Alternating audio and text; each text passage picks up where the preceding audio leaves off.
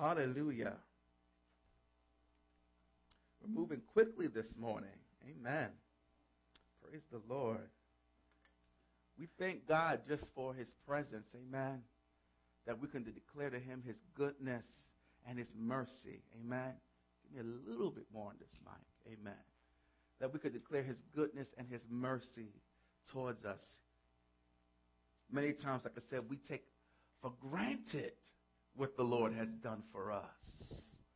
And so I'm grateful that we have a house filled with grateful people this morning who are grateful for the little things. Amen. Because we know little becomes much in the Master's hands. Amen. Praise the Lord. Over the last couple of weeks, we've been talking about shifting. That God wants us to shift.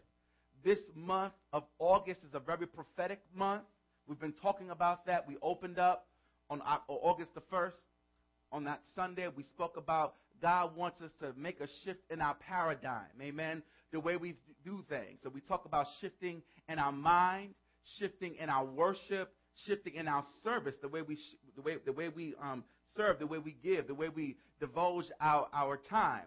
Then week 2, Pastor Verna came, amen, with a bat and ball, amen, and knocked the ball out the park, amen. She spoke about shifting, amen, in your faith, amen, because many times we can grow weary in well-doing, amen.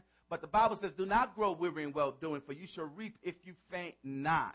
Amen. That sometimes we believe God for things, we pray for things, and because we don't see that provision coming in the time that we would want it to come, many times we grow weary. We give up on God. We give up on faith. We give up on believing God for the promise that he has laid aside for us. So she did such an excellent job in sharing that word. Then I came back, amen, the following week, and I spoke about a shift in prayer. Amen. That we have to shift in prayer. We spoke about Daniel praying 3 times a day. We're in a time in a season where the one morning prayer, 15 minutes, ain't going to do it anymore. We need to pray 2 and 3 times a day. Amen. And we spoke about the ancient art of the daily office. Amen. The Bible says pray without ceasing. And so we spoke about how Christians in the past and monks and those who were in monasteries prayed constantly throughout their day. And as Christians, God wants us to pray constantly throughout our day. Amen. If you believe that, say amen. Amen. We have to keep ourselves prayed up. Because I could pray 7 o'clock in the morning, be in the spirit. By 10 o'clock, I'll be in the flesh. You know, so I have to constantly keep the mind of Christ. It'll just take one thing to get you off. Come on, just that one thing. You all fine driving the car in the morning. You're on the highway. You sing your praise song. God is good all the time. And all the time, God is good. And then by the time you get to the office and you see a document on your desk or you get an email in your account, that could be the thing that just turns you off. So you have to stay prayed up. Because one thing, one situation, one person, one issue will cause you to default back, amen, to that old man. The Bible says there's a battle going on, amen, between the flesh and the spirit, amen. Don't act all sanctified up in here today because you all got some flesh. Come on, if I push the right button, you'll act up too. If I open up your closet, you got some skeletons in there, amen. Like you've been saved all your life, amen. Like you've been baptized in prune juice. Come on, put a smile on your face. Looking all serious and dignified. Amen. God is a good God, and his grace is new to us every morning. So we must shift in prayer. Then after we shift, amen, in prayer, amen, Pastor Edgar came last week, and he just rocked the house, amen. He just, amen, dropped it like it was hot for Jesus, amen. And he spoke about the shift, amen, in our experience. He spoke about the I am revelation. And in that message, he began to share about the life of Moses. Amen. And how Moses, amen, got a revelation of who God really was. That he was I am that I am. Amen. He is the God, amen, who keeps his promises. Amen. He is the God, amen, who would go with us. Amen. He will be with us. And he is a God, amen, that would take us all the way in our relationship and our experience with him.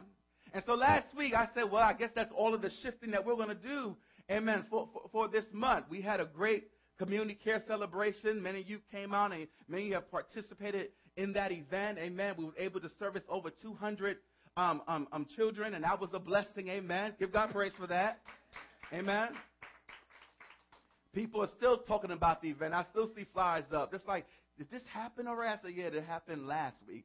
Like, oh, man, I'm getting calls at the office. You got any more backpacks left? I said, they wiped us out on Saturday. I said, we have nothing left. Amen. But God was so good. But I thought that was the end of the shifting. And God said, nah. I'm like, Lord, up to Friday. I'm like, Lord, when am I going to preach? I said, it's back on me again. The baton is back in my hand. What do you want me to share with your people? Because I take this thing seriously. Amen. I don't just get up and say, ooh, I'm going to preach today. Okay. All right, Micah 6, the Lord's case against Israel. I don't do that. You got some preachers that do that. Or they go online and say, let me find up a message that someone else preached, and then let me just regurgitate that and just preach that. That's not, no, I want a word from the Lord. I believe that when you come to God's house, there needs to be a rhema word, a fresh word, amen, in the house to speak to your situation, because our situations change every week.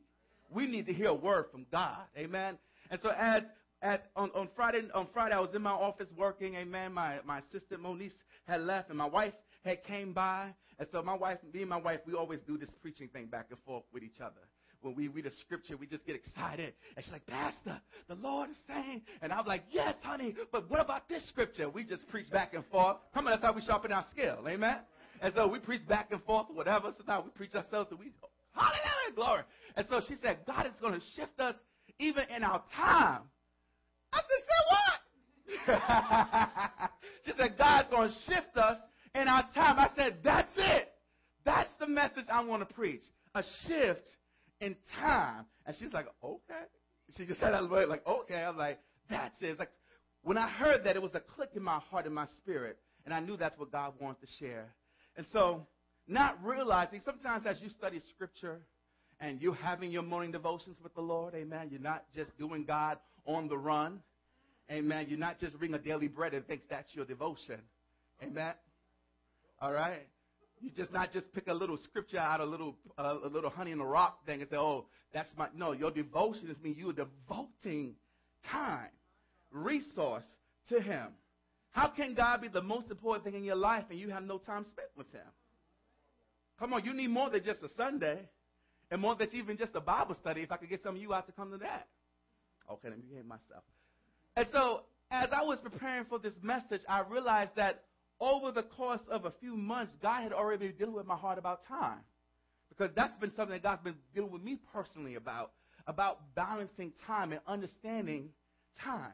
And what is time? And so today, we're going to talk about shifting in time. How does God want us to shift in time? And if you are here under the sound of my voice or you're listening online, amen, this morning, amen, this message is for you. Amen. I don't believe in deja vu. I don't believe just stuff happens. I believe in divine purpose. And God divinely orchestrated that you will hear this word under the sound of my voice this morning. So if you have your Bibles, I want you to turn to Ephesians chapter 15. Amen. And if we can pull it up on the projector, that would be good too. The New International Version I'll be reading from. Amen. When you have it, let's stand for the ring of God's word. Amen. Let's honor His word today. Hallelujah. When you have it, say amen. Ephesians chapter 5. 5 verse 15. I said that too quick. Let me slow it down. Like, Pastor, you speaking heresy. Ain't no chapter 15. That's a new book. Turn to the book of Hezekiah. One time I did that on Sunday. I said, turn to the book of Hezekiah. Everybody looking. There ain't no book of Hezekiah. But Ephesians chapter 5, verse 15. Here begins the reading of God's word. Be very careful then how you live. Not as unwise, but as wise. Making the most of every opportunity.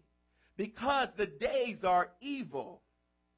Therefore do not be foolish, but understand what the Lord's will is. Let me sing that scripture again, real short. Be very careful then how you live, not as unwise, but as wise, making the most of every opportunity because the days are evil. Therefore, do not be foolish, but understand what the Lord's will is. Father in heaven, bless this word as we will share it this morning. I decrease that you might, oh God, increase, Lord. Let the words of my mouth and the meditations of my heart be acceptable in thy sight, O Lord, my Redeemer and strength. In Jesus' name, amen. You may be seated in the presence of the Lord. A shift in time. A shift in time. Making the most, if I would put a subtopic, making the most of every opportunity. I guarantee you want to take notes today because I have a lot of information I'm going to go through. Amen. I hope I am able to get through it by the grace of God. But you will want to take notes or get the CD or listen to it online later this week. Amen. Making the most of every opportunity. There was a story, amen, of this gentleman, amen, who had this bank account. And in his bank account, the bank said to him, "Sir, we're going to give you $86,400 every day." He said, "What?" He said, "Yes, sir. We're going to credit your account $86,400 every day. But here's the catch. Here's the catch. Here's the catch. You must use all of the money by the end of the day. There will be no carrying of a balance. So $86,400 must be spent by the end of the day. And whatever you don't spend, amen, you just lose. And the next day, you'll get another $86,400. He was so excited just to get that in his account. He said, "Man, I wish other people could get this type of credit that I'm getting, man. This is awesome. $86,400. Woo!" He said, "I wish everyone could get this." And then he began to think, and the Lord spoke to him. He said, "Everybody does get that credit every day. Everybody does get that credit. Don't you know you get 86,400 seconds every day? Every one of us gets 86,400 seconds every day. I can't take away a second. I can't add a second. We get that credit every day. And time is more valuable. It's more precious than money. It's our greatest commodity, but yet we waste it. Yet we don't capitalize on our time. Many of us were wasting time. See, time is not like, you remember the old singular commercials with the rollover minutes. There's no rollover minutes with time. Whatever I don't use, it'll just add on to the next day. And then whatever I don't use the next day, it'll just keep multiplying. It doesn't work like that. Whatever time that we have, that 86,400 seconds, amen, is all that we have daily that God credits, amen, to our time bank account. The Bible says tomorrow is not promised to any man. Amen. But we look forward to tomorrow because of his grace. Amen. That's why we sing, "Great is thy faithfulness."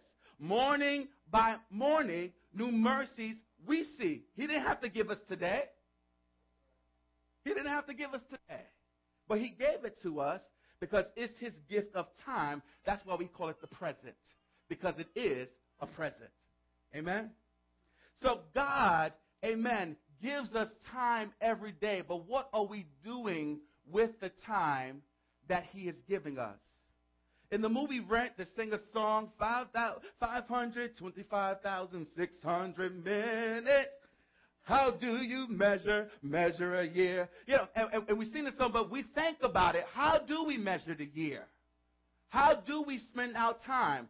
How do we measure that 525,600 minutes? What do we do with the time that God has given us? We're going to answer 5 questions today that I think that we should all be asking God and asking ourselves, how do we deal with time? Because I think sometimes as Christians we get thrown off because of what we have learned from our culture and what we have learned from our family. We all have two suitcases we bring to church every day. We bring our culture bag, how we were raised. Amen. If I make my macaroni and cheese with breadcrumbs, you don't make your macaroni and cheese with breadcrumbs because that's the way your mama made it. And I made my macaroni and cheese with breadcrumbs because that's the way my grandmama made it. Don't you tell me that we can't make it that way because that's the way we grew up making it. Because we all bring our baggage from our family. And then we bring our cultural baggage. Amen. I got some island folk in the house today. Amen. Yes, yes. Amen. I got some southern folk in the house today. Amen. I got people of different cultures because we bring our culture to church. But see, as we look at time, all our culture is sin-stained. All of our family's baggage is sin-stained. There's some type of sin in there. Now, there are good things that we take from the culture, obviously, and there are good things that we take from our family. Amen. But it doesn't mean that everything that we bring is right. Amen. And so when it comes to time, many times we see time from the perspective of those two lenses, from the culture and from our family, and we don't really see clearly from God's perspective. So the first question we have to ask ourselves, how does God view our time? How does God view our time? Amen? God sees our time in three perspectives.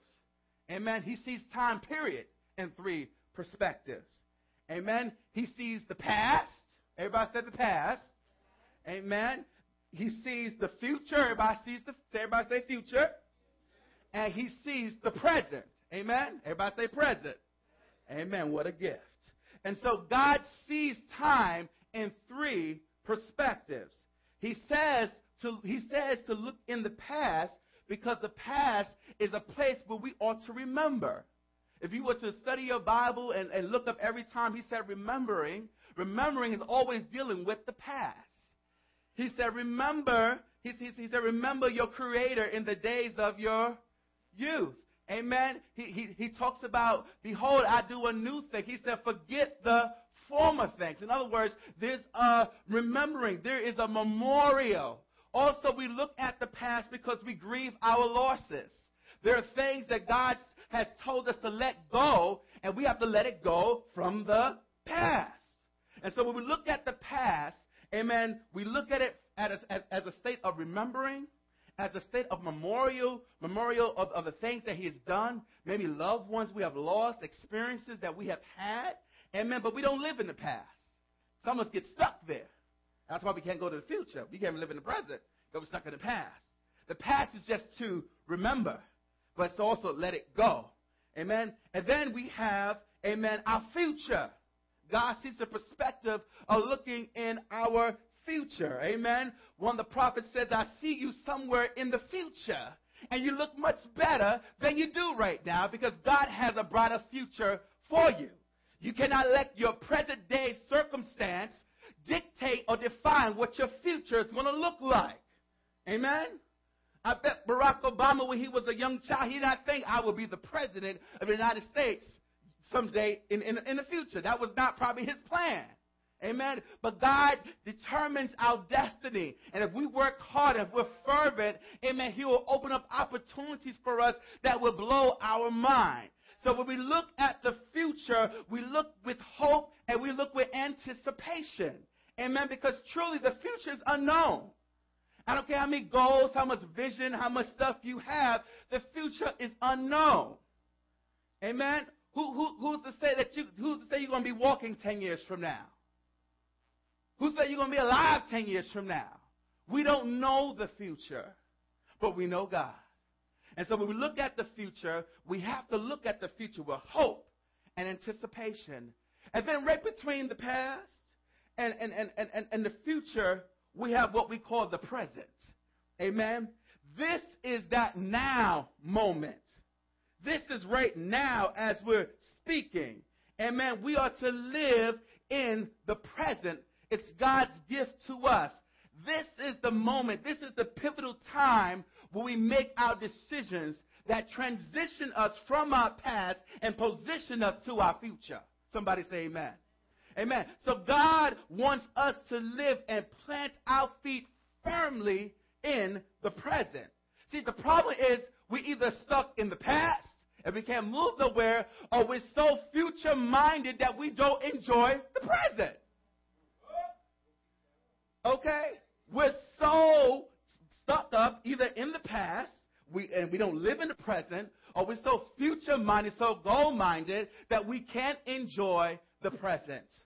What I mean, well, we say things like this: when I get there, then I'll celebrate. When I get to this goal, then I'll do this. When I get here, then I'll arrive. And that never happens. You keep pushing the bar, and you don't enjoy your season.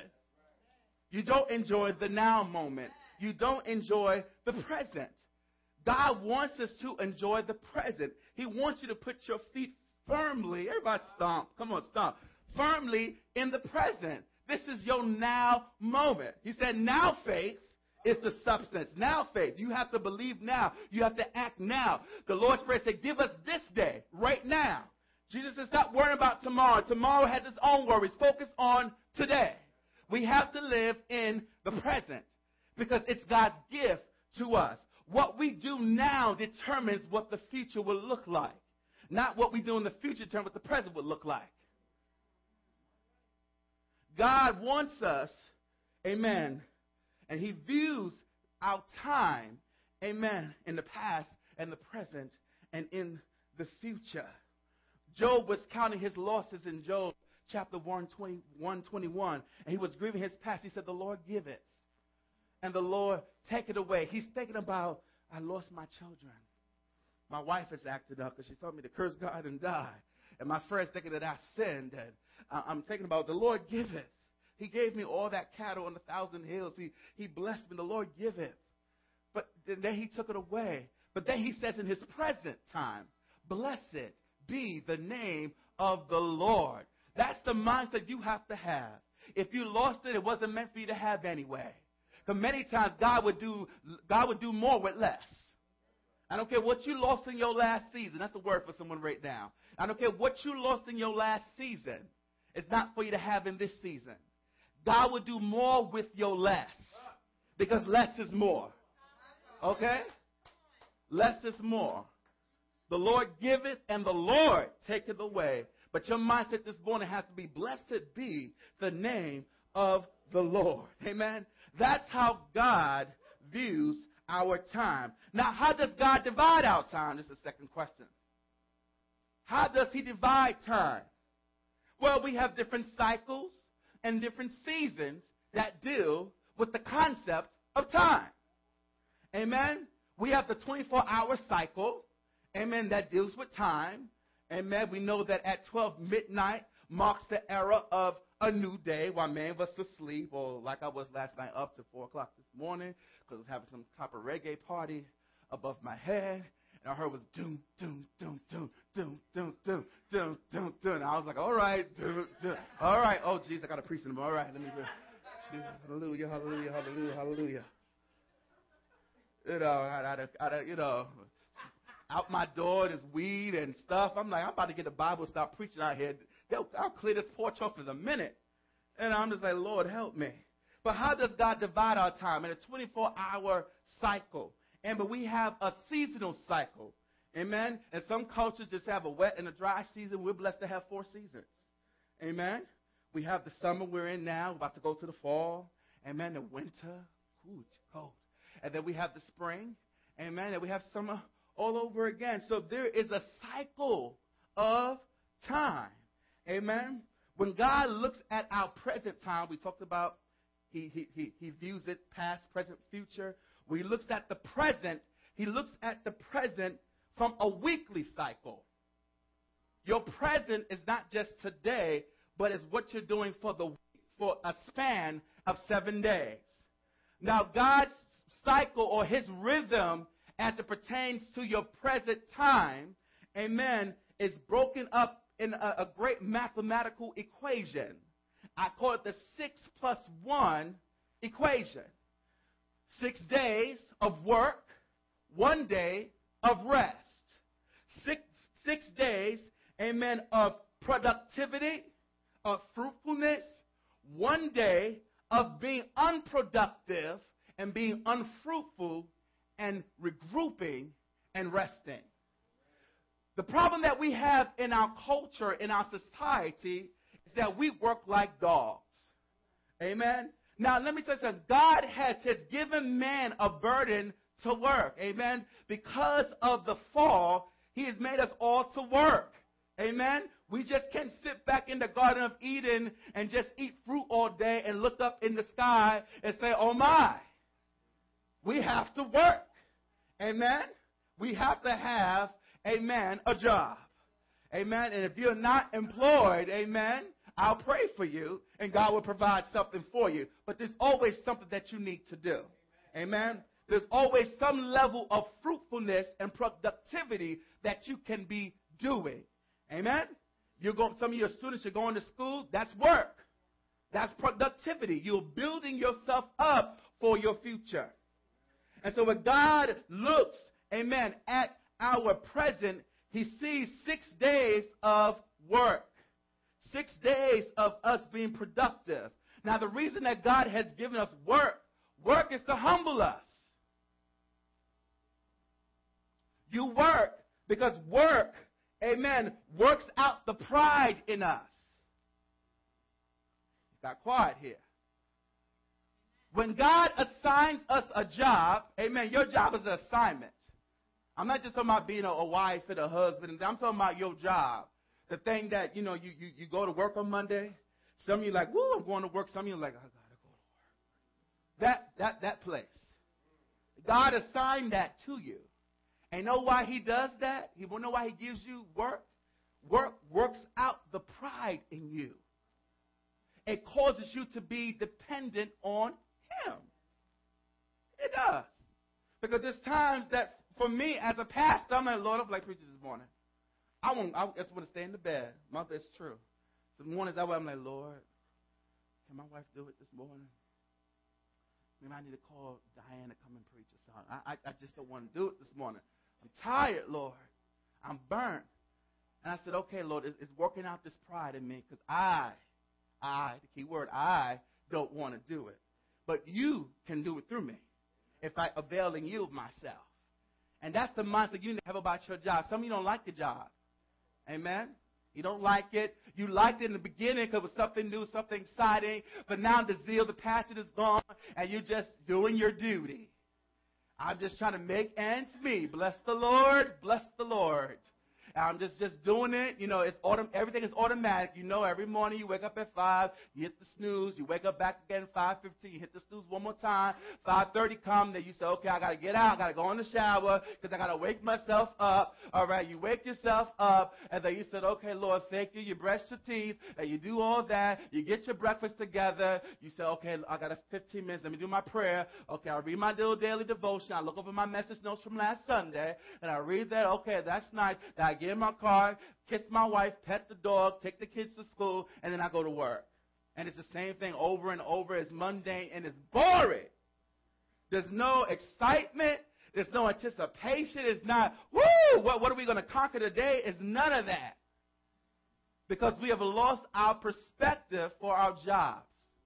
First of all, you need to thank God that you got a job. Because if you didn't have a job, amen, you couldn't be where you are right now. Amen, you got them nice looking clothes on. Amen, a job paid for that. Come on. You got health insurance when something go wrong. Your job paid for that. You got a pension, a 401k, or 403b, whatever you call it. Amen, your job is paying for that. Amen, you need to thank God that you have a job because many people don't got jobs in this time. I don't care if you work part-time. I don't care what you're doing. At least you got something. And if you let God get in the midst of that job, he'll change your heart. Some of us, I know we don't like our bosses because they're such, can't say the word, but we don't like our bosses. We don't like certain people. They get on our nerves and we just get irritated and stuff. My mindset when I go to work is, God, you're my boss. And if I work for you, I don't need to worry about all these other people, these mere mortals. Amen? Because if my striving is to please you, then what I do, my excellence comes from you, and I work as unto you. I could care less about my boss. I don't care less about he's gay. I don't care less about his barbecue last weekend. I don't care less about all that stuff. I don't care because I'm here because you put me here. Because this is my influence. This is my circle. I'm getting ahead of myself. This is where you have me at. And so I'm going to be, I'm planted here to be productive. I'm planted here to be productive. You can't be fruitful unless you're planted somewhere. Your roots have to be in soil. You have to be planted here. So God divides our time. Amen. 6 plus 1. 6 plus 1. Amen. 6 plus 1 is 7. Amen. Question I have for you, when's your Sabbath day? When's your Sabbath day? I'm not talking about versus Saturday versus Sunday. I'm not talking about all that. When's your day of rest? The Bible said the Sabbath is not for God, the Sabbath is for us. So we need to rest. God has given us a model that we need to follow by. When's your Sabbath day? When's your time when you rest? Because we get working. We're going to burn ourselves out. That's not healthy. Amen? It's not healthy. Now, there might be seasons where you have to really push, and I understand that, but that should not be the norm. If that is the norm, you need to really look at what you do. Something is off. Something is wrong. Something is really wrong. And you're going to put yourself in an early grave if you don't shift. Because you're not going to be able to regroup and recoup and to recharge yourself. You have to have a day of rest. Now, what I recommend is that most of us, we don't work on Saturday, so I recommend that on Fridays, from 6 p.m. Friday to 6 p.m. Saturday, you take that time as your Sabbath. Amen? You know, that's especially for those who are Christian workers. For those who work on Saturday, and let's say today is that day for you, amen, to let it start from 6 p.m. Saturday night to 6 p.m. Sunday night. Amen? But you need to have a 24-hour period, amen, when you're just recouping. That does not mean you sit there and turn off the lights or you just look at yourself and go, oh. No, that's not what I mean. I'm not saying become a monk. But what I am saying is that you need time to regroup. What's the thing that causes you to get energy? Now, part of the Sabbath is to devote your time to God. So we can't get away from that. All right? We come to church on Sunday because this is our day, amen, of rest. And so we give that time to God. So we understand that. Amen. But you need to have some time when you are refreshing yourself. Because if you're not diverting, amen, or withdrawing weekly, if you're not withdrawing weekly, then you won't be refreshed for the new week. And that's why, man, you hate your job. Because you don't rest. You need time to unplug and get yourself together, then plug back in. If you don't do that, it's going to become a bore. It's going to become, you're just going to hate it. You're just going to walk up one day and just quit. I can't no more. It's over. You know, why do you think people go postal? Come on, them postal workers were working hard, and then, come on.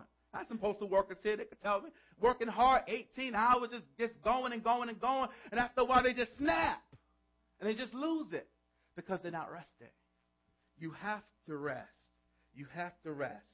6 days of productivity and fruitfulness, then 1 day of rest to recoup yourself. Amen? So that's how God divides our time. How does God process time? How does God process time? We learned how He viewed it, how He divided it. Now, how does He process it? How are we supposed to live out our time? Many times as Christians, amen, again, we talked about that cultural baggage that we bring, and we talked about the family baggage that we bring. So we see things through different lenses when it comes to time. And what we see in our culture today, especially of us who live here in the United States of America, there's automatically a division of time. And we have what we call the secular versus the sacred. We have secular time, that we call it, and we have sacred time. Secular time is everything that we do that's not pertaining to God. Our sacred time is the time where we come to church, the time we come to Bible study, we do a church event, or the time that we pray in the morning. That's our sacred time. And there is a division in what we do versus the sacred versus the secular. And our mindset, we take on this mindset or this ideology of that God cares about the sacred time, but in my secular time, this is my time that God doesn't really care about. He doesn't care that I'm at work and I'm sweeping floors and then I'm doing this and I'm typing on the computer and giving email, because that's the secular time. As long as I'm not doing anything that's going to disrespect him or sin against him, he don't really care about that. It's only when I do something wrong that he cares about the wrong that I did. But I have my sacred time and I have my secular time. Amen. This is why Christianity is not looked up or looked as just a culture. It's looked at only as a religion. And when you come with people from other faiths like Muslims or our Jewish brethren, it's not just a religion, it's a culture for them, because there is no division between the sacred and the secular. We as Christians have bought into the lie that we have our God time and that we have our me time, that we do everything else. That is an unbiblical world view. That's a cultural view. That's a view that we have bought into. That's a lie from the pit of hell. We have Christianized everything. We have counseling, and then we have Christian counseling. And then we have secular music, and we have sacred music. Everything is just a shift. We have bookstores, and then we have Christian bookstores. We have education, and then we have Christian education. We have divided up everything, and that's not the way God intended for it to be. All your time is sacred. Everything is sacred. Everything is sacred. Everything. I don't care if you go to the bathroom. Everything, every time is sacred. Come on, you can't go to the bathroom without him. I know that's right. And have our being. Thank you, Sister Diane. Amen. And so, there is no off the clock. The secular time is like our off the clock time. There's no off the clock time with God. Now let's see from a biblical perspective. Jesus paints it out like this. He doesn't paint out a secular versus sacred. Jesus said there are two kingdoms that are overlapping in time. It's the kingdom of light and the kingdom of darkness. He said that's what we're looking at. Are you spending your time as a citizen of the kingdom of light, which is God's kingdom, or are you spending your time in the kingdom of darkness, which is Satan's kingdom? That's how God looks at time. What are you most investing yourself into? There's no division between church and state in God. And if you read the Constitution, they interpret that the wrong way. We are living our time in Him and through Him and by Him. Everything that we have, every minute, every second, every 86,400 seconds, every day, amen, is a day that we need to live and invest ourselves to be citizens of the light. That's how He wants us to live. We are citizens of God's kingdom.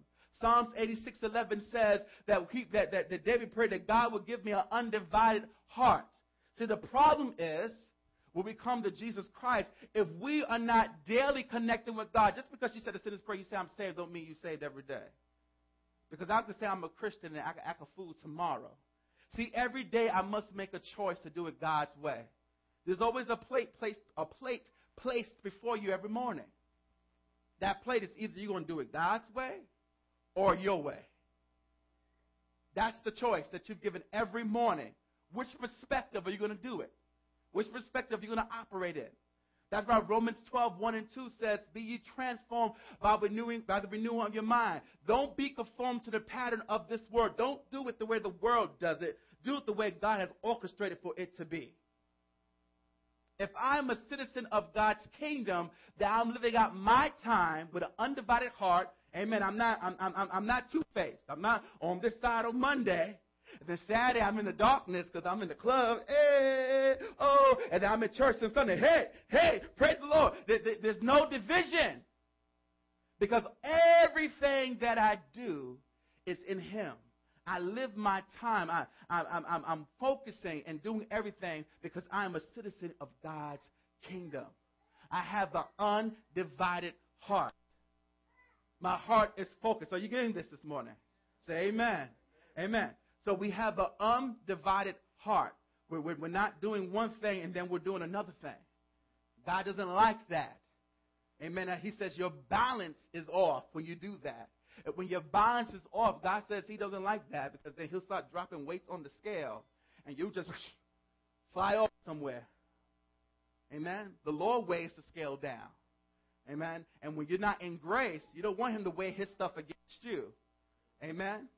Because He'll drop all His judgments, all your sin, all your stuff, and you'll fly off. But when He drops grace and mercy and the blood on you, you're able to stand the test of time because you're covered by Him. Amen. God, now check this out. When we talk about how does God process your time, God is concerned about, amen, your time. Say that. Say, God is concerned about your time. Tell your neighbor this. Say, neighbor, God is concerned about your time. Amen. Tell your neighbor, wake up. Wake up. Shake them. Wake up. Amen. Praise God. God is concerned about your time. Almost done. Amen. Amen. God's concerned about your time. Now, here are the areas that God is concerned about when it comes to time. And many Christians, we don't know this. And so the Bible says we perish for lack of knowledge. Amen. So I'm going to give you some knowledge today of how each and every one of you need to look at your life from these dimensions. God cares about your body. Everybody say your body. Amen. He cares about your physical appearance. Amen. That's been my goal this year. Amen. This summer, I said I'm working on the body. My wife, amen, got me a gym membership. I said I'm losing it. Today is my first time wearing this suit. I couldn't wear this suit, amen, 6 months ago. Amen. I couldn't even hardly close it. And praise by the grace of God. Amen. I can close it. Amen. I got space, on my way because God cares about your body. Amen. I eat wheat bread. Oh, God, I didn't think I would ever do that. Amen. I eat organic stuff. I didn't even think I'd do that. But God would transition you. Amen. God would transition you, and He will help you because He cares about your body. I can't be an effective pastor, okay, if I drop dead at 40. I can't. We have pastors that are unhealthy. We got everything else in check but our bodies. Amen. And God wants us to have healthy bodies. And I know I got a journey ahead of me, but I'm willing to take the journey. It took me a journey to get here. It's going to take me a journey to get back where I need to be. And so I don't care who you are in terms of your physical body. You need to get your rest. You need to eat properly. You need to do these things. But you do it because God cares about your body. Amen? Walking up the steps don't hurt. Come on. Come on. Changing your meal don't hurt. Instead of having soda with every dinner, drink some water. Amen? Come on. That's against some of y'all religion. Water, the devil's a lie. I like no water. You could drink some water. Water is good for you. Some of us, we're hungry, not really hungry, we're thirsty. Come on. You think you're feeling hunger pains, it's really thirst. Because you have accustomed yourself to always feed it and not to quench the thirst inside. That could be turned spiritually. I ain't going to even go there. Okay. Body. We have our body that God cares about. Next thing, say mental. Amen. God cares about your thinking capacity. He cares about how you think, how you function. Amen. God, like I said, God gives you a choice every day. He gives you a choice or a thinking capacity for you to make a decision. Amen. So that's what He cares about. Your body, your mental. Everybody say emotional. God cares about your feelings. If you are emotionally unstable, you are not healthy. If someone looks at you the wrong way, you get, what you looking at? You got some emotional issues. If you always wear your feelings on your sleeves, okay, you got some emotional issues. God wants to help you work through that stuff. Amen? The whole world don't need to evolve around you. It don't need to evolve around you. It's not about what you want and how you want it and what you want. I don't care how much money you got. I don't care who your mom is. I don't care what you dress like. It don't involve around you. The earth is the Lord's and the fullness thereof. I didn't see your name in there anywhere. It's God's time. Amen? It's not your time. And so God cares about your emotional. Everybody says spiritual. He cares about your spiritual aspect. That is your relationship with God. And everybody says social. He cares about your social, which is your relationship with man and others.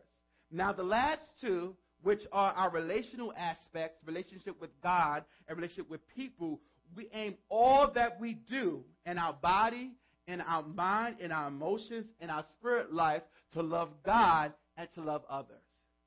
That's how we're supposed to spend our time, in loving God and loving others. That's what we do. That's how we're supposed to divide our time on a daily basis, on a weekly basis. What did Jesus say? He said the greatest commandment. He said love your neighbor as your... Amen. So if you're loving yourself, then you can love your neighbors. Some of you can't love your neighbors because you don't love yourself. And if you have a poor view of yourself, then you're going to have a poor view of your neighbors. Because you have to love your neighbors as you love yourself. We aim all to loving God, amen, and loving others or people. Citizens of the kingdom of light aim all towards loving God and loving others. This is how we should live in contrast to those who are living in darkness. This is why in Ephesians, as we read earlier, we talked about making the most of every opportunity. He says in verse 8, For you were once darkness, but now you are light in the Lord. Live as children of the light. For the fruit of the light consists in all goodness, righteousness, and truth. And find out what pleases the Lord. Have nothing to do with the fruitful deeds of darkness. Our time is supposed to be productive. It's supposed to be healthy. It's supposed to be fruitful because we're doing everything in our energy to live as children of the light. Now, the next question, we got two more, 4 and 5. Number 4. How do we live this out? How do we live out our time? I'm going to go through this quickly. How do we live out our time? We live in 2 circles. Everybody said 2 circles. Amen. I wish I had a bulletin board because I would draw it out for you. We live in 2 circles. The first circle is called responsibility. Responsibility. The second circle is called influence. Influence. Is this helping someone today? First one is responsibility. The second one is influence. Responsibilities are your roles and your goals. It's the roles that you play. I'm a husband. That is a role. I'm a pastor. That is a role. These are my responsibilities that are assigned to me by God in this season of my life. God has given each and every you a role that He has assigned to you in this season of your life. That is your responsibility. That is the circle in which you live in. Amen? It's the hats that you have. It's the goals that you have. Those are your responsibilities. Some of you trying to go back and get that degree. Some of you want to get a better job. That's your roles. That's your job. That's the things that you are responsible for. In other words, when you get before heaven, before the Lord in heaven, and He said, this is what I've given you. You said, Lord, this is what I've been responsible for. He can hold you accountable for your responsibilities, for the assignments that He has given you in every season of your life. With every season that shifts in your life, so does your responsibilities. Amen? The second circle we have is called influence. Everybody say influence. Amen. Influence, amen, is the people who you influence around you. That's a broad spectrum. Influence is the people you influence in your home, your wife, your kids, on your job, your co-worker, the people you see at the bank every time you go cash your check, your neighbors across the hall from you. that coworker that's always chit-chatting with you that don't want to shut up and she's trying to stop you from doing your job, but you're trying to get work done and you wish you would just go somewhere, but you just say hi because you're trying to be polite anyway. That person. You have influence. Now, influence are the people you are responsible to, not for. I'm not responsible for my wife. I'm responsible to my wife. God's not going to hold me accountable for my wife's decisions. But He's going to hold me responsible to her. Amen. To give her wisdom, to cover her, to be that husband. Amen. He's going to hold me responsible for sharing my faith with my children so I can raise up a godly seed. He's going to hold me responsible, amen, to be a child of the light around those who I interfere with on a daily basis. God wants me to have influence. So the things I'm responsible to are my roles and my goals, and the things that I'm responsible for are my roles and my goals, and the things that I'm responsible to is the people who I have around me, my influence, my circle of influence. Some of you need to step up your influence because you're too quiet. You're weak. When it comes to Jesus and Christ and religion and stuff, you don't want to say nothing because you're afraid, okay, it might mess up my promotion. It might mess up me really having a good perspective. They might see me as one of the religious nuts and all these different type of things. You didn't be bold for Jesus. These are the last days. You will hate to see those people that you see every morning in heaven and find out that they can't get in because they'll be saying to you, you never told me. That's real, ladies and gentlemen. That's real. So check your influence. See those who are around you. Now, you can block this by being disobedient if you want to. But God wants you to focus on Him. He wants you to be obedient. And last but not least, how do we balance our time? How do we balance our time? We heard all this stuff about time. God wants us to shift in our time, but how do we balance our time? I know this is not a jumping hallelujah, great, woo, woo, woo message. I know this is sobering because we need to get this. Sometimes we jump and shout so much and we have all fluff, but then by the time Monday comes, we got no power. Amen. It got quiet in here because I'm telling the truth. Time management is life management. Time management is life management. Some of you are not acquiring the goals that you have because you don't know how to manage your time. I can look at what you do for the next 7 days and tell you if you're going to get to your goal or not. Because some of you you're so good at talking. You're so convinced. You could be a salesperson. You could be a political figure. You're so good. But when it comes down to action and application, you don't got it. You don't got the stuff. You're professing a lot, but you ain't doing nothing. Because you're wasting time. You're wasting time. Some of you are supposed to own homes by now. Homes with an S. Yes, I said homes. Some of you're supposed to have a degree by now, but you're procrastinating. You're wasting time. And then you got the nerve to get upset with God because He's not moving as fast as you think He should move because you're not moving. Faith without works is dead. You have to add some feet to your faith and get moving. It's one thing just having faith, but I got to work my faith to get what God has for me. It's not something I'm just going to sit there and just wait for it to drop in my hand. Woof, okay, there it is. Thank you, Lord. Hallelujah. It doesn't work like that. You have to work at it. And it deals with time management being life management. You have to manage your life. Now, for me as a pastor, it's very challenging for me when it comes to time management. Because some of you get up and you do the same regimen every day, but as a pastor, I don't do that. So I need a little help in managing my time. Because on Monday, I might work and do A, B, and C. And then on Tuesday, I only work half the day and do B, C, D. And then on Thursday, I'm working the whole day. And I ain't coming home till 11 o'clock at night. And then it's just constantly shifting. And then here I am on the weekends, and I have to do this and do that and do that. And it's just a lot. So I have to work at balancing out my time. Some of you don't have regular work schedules, and you keep getting off cycle because you have no cycle. But if you really understand the principles that are at work and how to really manage your time, you'll be better and you'll get further along. And you will be productive and you will be fruitful. Some of you say, man, I wish I had some more money. I wish I had some more cash. You know, I wish I could do this and do that. You can do those things if you manage your time properly. You could. Time is more valuable than money, but if you work your time, you'll get some money.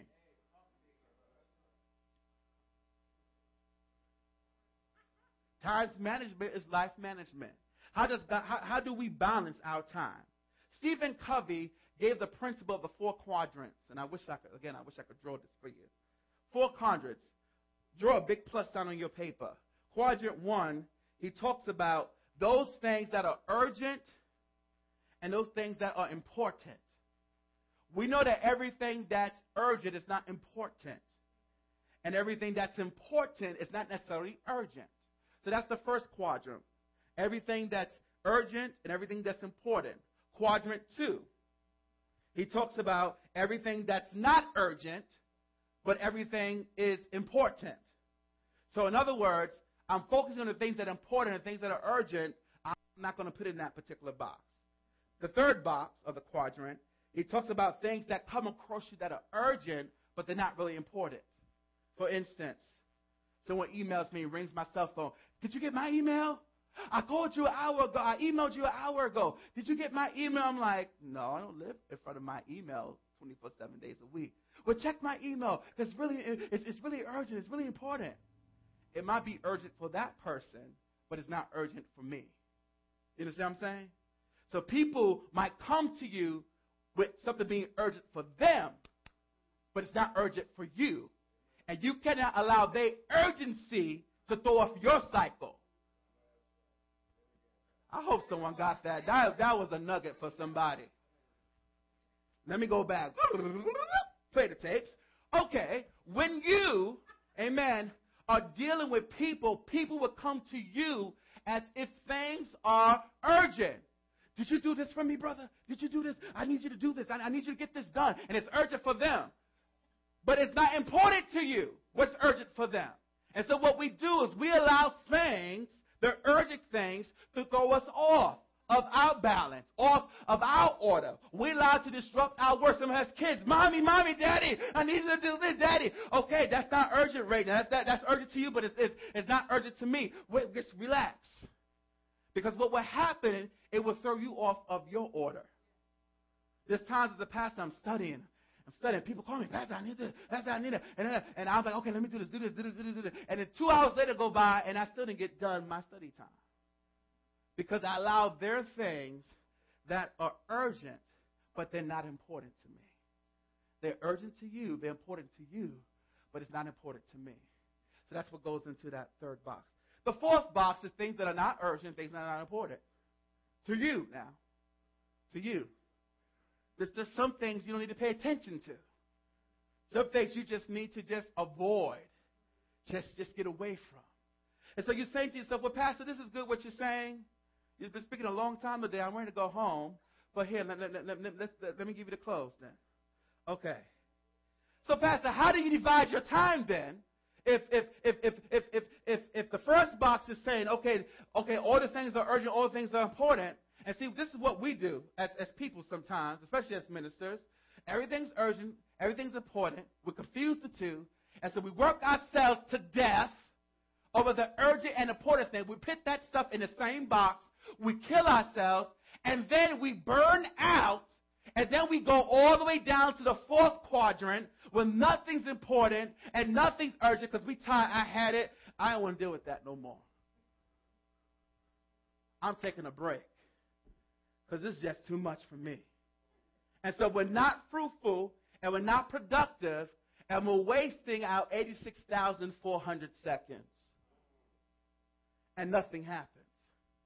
See, God wants you to be fruitful, but you have to understand how to manage your time. You need a compass.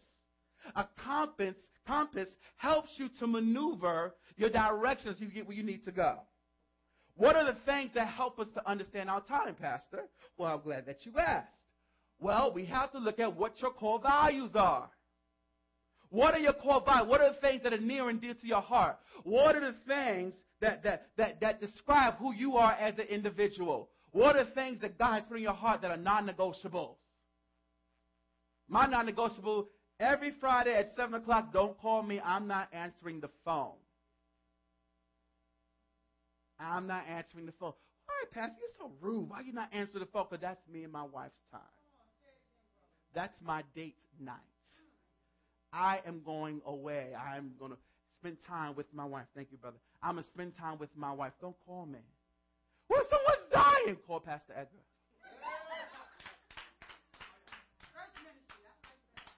My wife is my first ministry.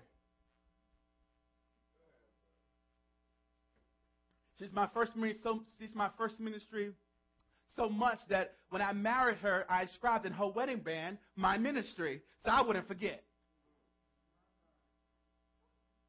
My wife is my pastoral ministry comes out of my marriage. No, Pastor, if you call, you call. No. If things are not right between the Mr. and the Mrs., it's going to spread like wildfire in this church. If we have strife and contention, it can't work. That's why when pastors divorce their wives, many times the first lady got to get on out because it's not going to work out. If we're not at peace with each other, ain't going to be no peace in the house. I don't care how much we smile and hallelujah and thank you, Jesus, and praise the Lord. You're going to know something's wrong with mama and daddy. And it's nothing like being in church with something wrong with mommy and daddy. Because children know there's something going on with mommy and daddy. Okay? I remember about 2 years ago, my wife and I was driving in the car. And I think we were thickering about something, about driving. I was like, honey, make a right here. Oh my God, that's right. Blah, blah, blah. And I think I had Sister Deb in the back. And she's like, Pastor. She said, y'all need to get away on a vacation. Y'all stressed. Y'all thickering too much. Y'all tired. I said, you know what? You're right. And we went on vacation. We came back. She said, man, I can feel the anointing off y'all. Woo! What did God do? I said, we just relaxed. Because God was teaching me you have to rest. Because when you don't rest, you know what happens? You get edgy. You get irritable. Things that normally don't bother you just get on your last nerve. And you just want to take somebody's head off. Let somebody call me with one more issue. I'll pray for them, all right? I'll get the order. I'll lay hands and cast that demon out. Come on. Yeah, I'm ready. But we need a compass for life to help us. We need to have a vision. We need to have a mission. We need to have goals. You have to count the cost of time. Jesus said, count your cost. You have to count your cost. Count your cost. What's important to you? You know what we do? And I was guilty for this. Okay, we make our schedule for the week. And we say, okay, 1 hour business meeting. And so we say, oh, it's going to be an hour. But in actuality, it's going to be 4 hours. Because I need 2 hours to prep for the meeting. The meeting never goes an hour.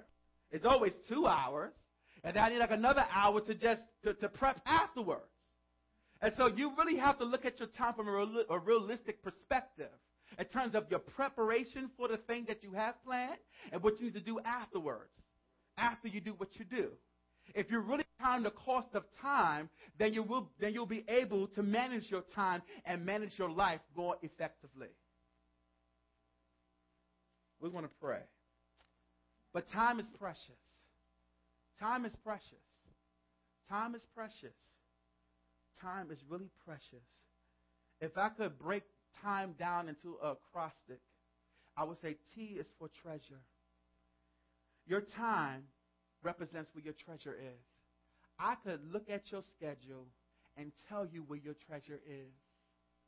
I could tell if it's the TV, if it's the internet, it was on YouTube and Facebook. I can tell if it's your job because you're always working long hours, you're never home with your wife. I can tell if it's your family, if you're always devoting yourself to family time. If you show me your schedule for a whole week, I can show you where your heart is, where your treasure is. Time, T for treasure. I, for invest. I must invest time. I must make an investment in my time. I can save money, but I can't save time. I have to invest in my time. I have to manage my time. We just read, making the most of every opportunity. Are you maximizing your time? Are you managing your time? And then E is enjoy your time. God wants us to enjoy time. Time is short. We don't have that much time. I look at my life, and you might say, Pastor, you young. But to me, time is flying by. I remember, I feel like I was in my 20s yesterday. And a week ago, I was a teenager. Back at Bethel, the Words Life Choir, trying to get with this woman here. Time flies. Time waits for no one. And that's why you have to do what God has given you to do. You have to function or flow in your roles and your goals. If God has a calling on your life, don't sit there and be pretty. Time is not going to wait for no one. If God has called you to do something, I don't know why I'm saying this because I'm trying to close. But if God has called you to do something, get up off your tail and do something. Stop saying, well, next year, next time, it's not right. What she's doing is she's stepping in my place. You do something with your time. Stop procrastinating. Stop making excuses and do something. You have a goal, man. When I was young, I wish I could start a business. I wish I could, do this and do that. It's never too late. It's never too late. Do something with your time. God wants us to be effective. Let's all stand.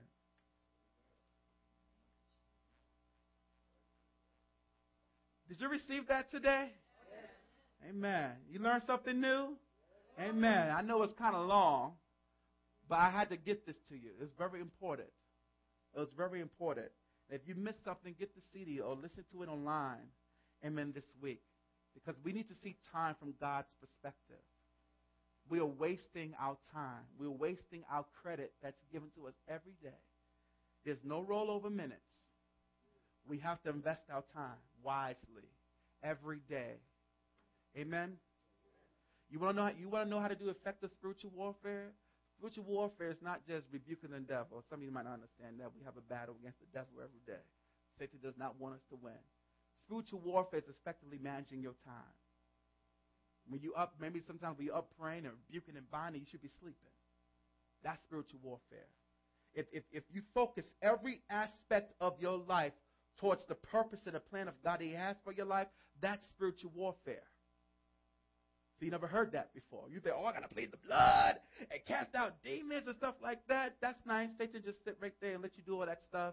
And then when you get done, he'll come right back in and continue to do what he did before. But if you structure yourself, if you manage yourself, amen, in your time, that's warfare. That's warfare. Keep your house clean, that's warfare. You do your laundry, that's warfare. You pay your bills, that's warfare. You want to get the devourer out your house, pay your bills.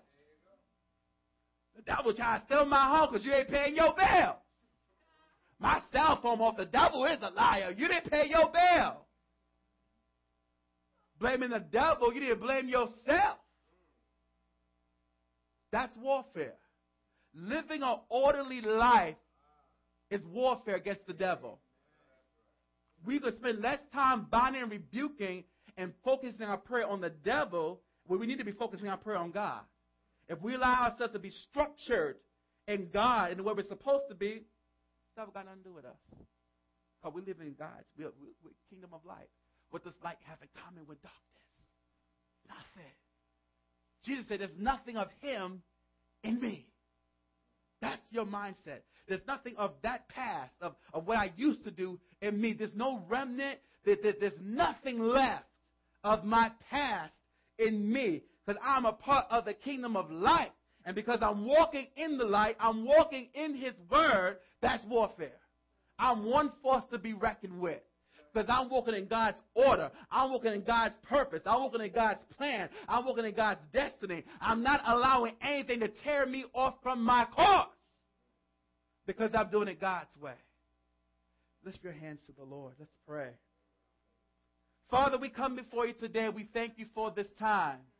We thank you, Lord, because you want us to shift in our time. Father God, we pray today that you will help us. Help us to understand how you view time. Help us to understand, Lord God, how you divide the time. Help us to understand how you process the time. Help us, Lord God, to understand how to balance our time. Oh, God, and how to live and move in time, God. Father God, well, some of us are really wasting a lot of precious minutes. We're wasting stuff, Lord God. We're not being productive. We're sluggish in the mornings. We can't get up. Our sleep pattern is off. Our circadian rhythm is off. Everything is just going haywire, God. And we're up late watching TV. We should be sleeping. And then we're up during the day doing things where we should be done. We were sleeping at night. And it's just confusion. Put us back on track. Put us back on track today, Lord God. Father God, help us to get ourselves in order, in line with your plan and with your purpose, Lord. Father, some of our prayer lives are off because our time is off.